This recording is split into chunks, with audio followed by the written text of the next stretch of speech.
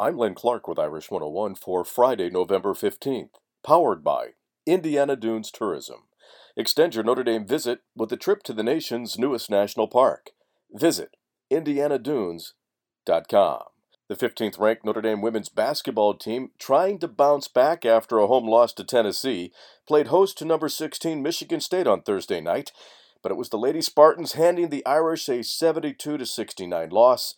Notre Dame is now 2-2 and will be back in action next Wednesday when they host Toledo. A big weekend of athletics is on tap for the Fighting Irish. Tonight, the 2-1 men's basketball team will host Marshall, while the hockey team is on the road for a weekend conference matchup with Wisconsin, and the cross-country team will participate in the Great Lakes Regional in Madison, Wisconsin on Saturday. The weekend will be highlighted by the Notre Dame Navy football game, which kicks off at 2:30 p.m. Eastern Time on Saturday afternoon. That's your Notre Dame update, powered by Indiana Dunes Tourism, on the web at indianadunes.com. I'm Len Clark, and this is Irish 101.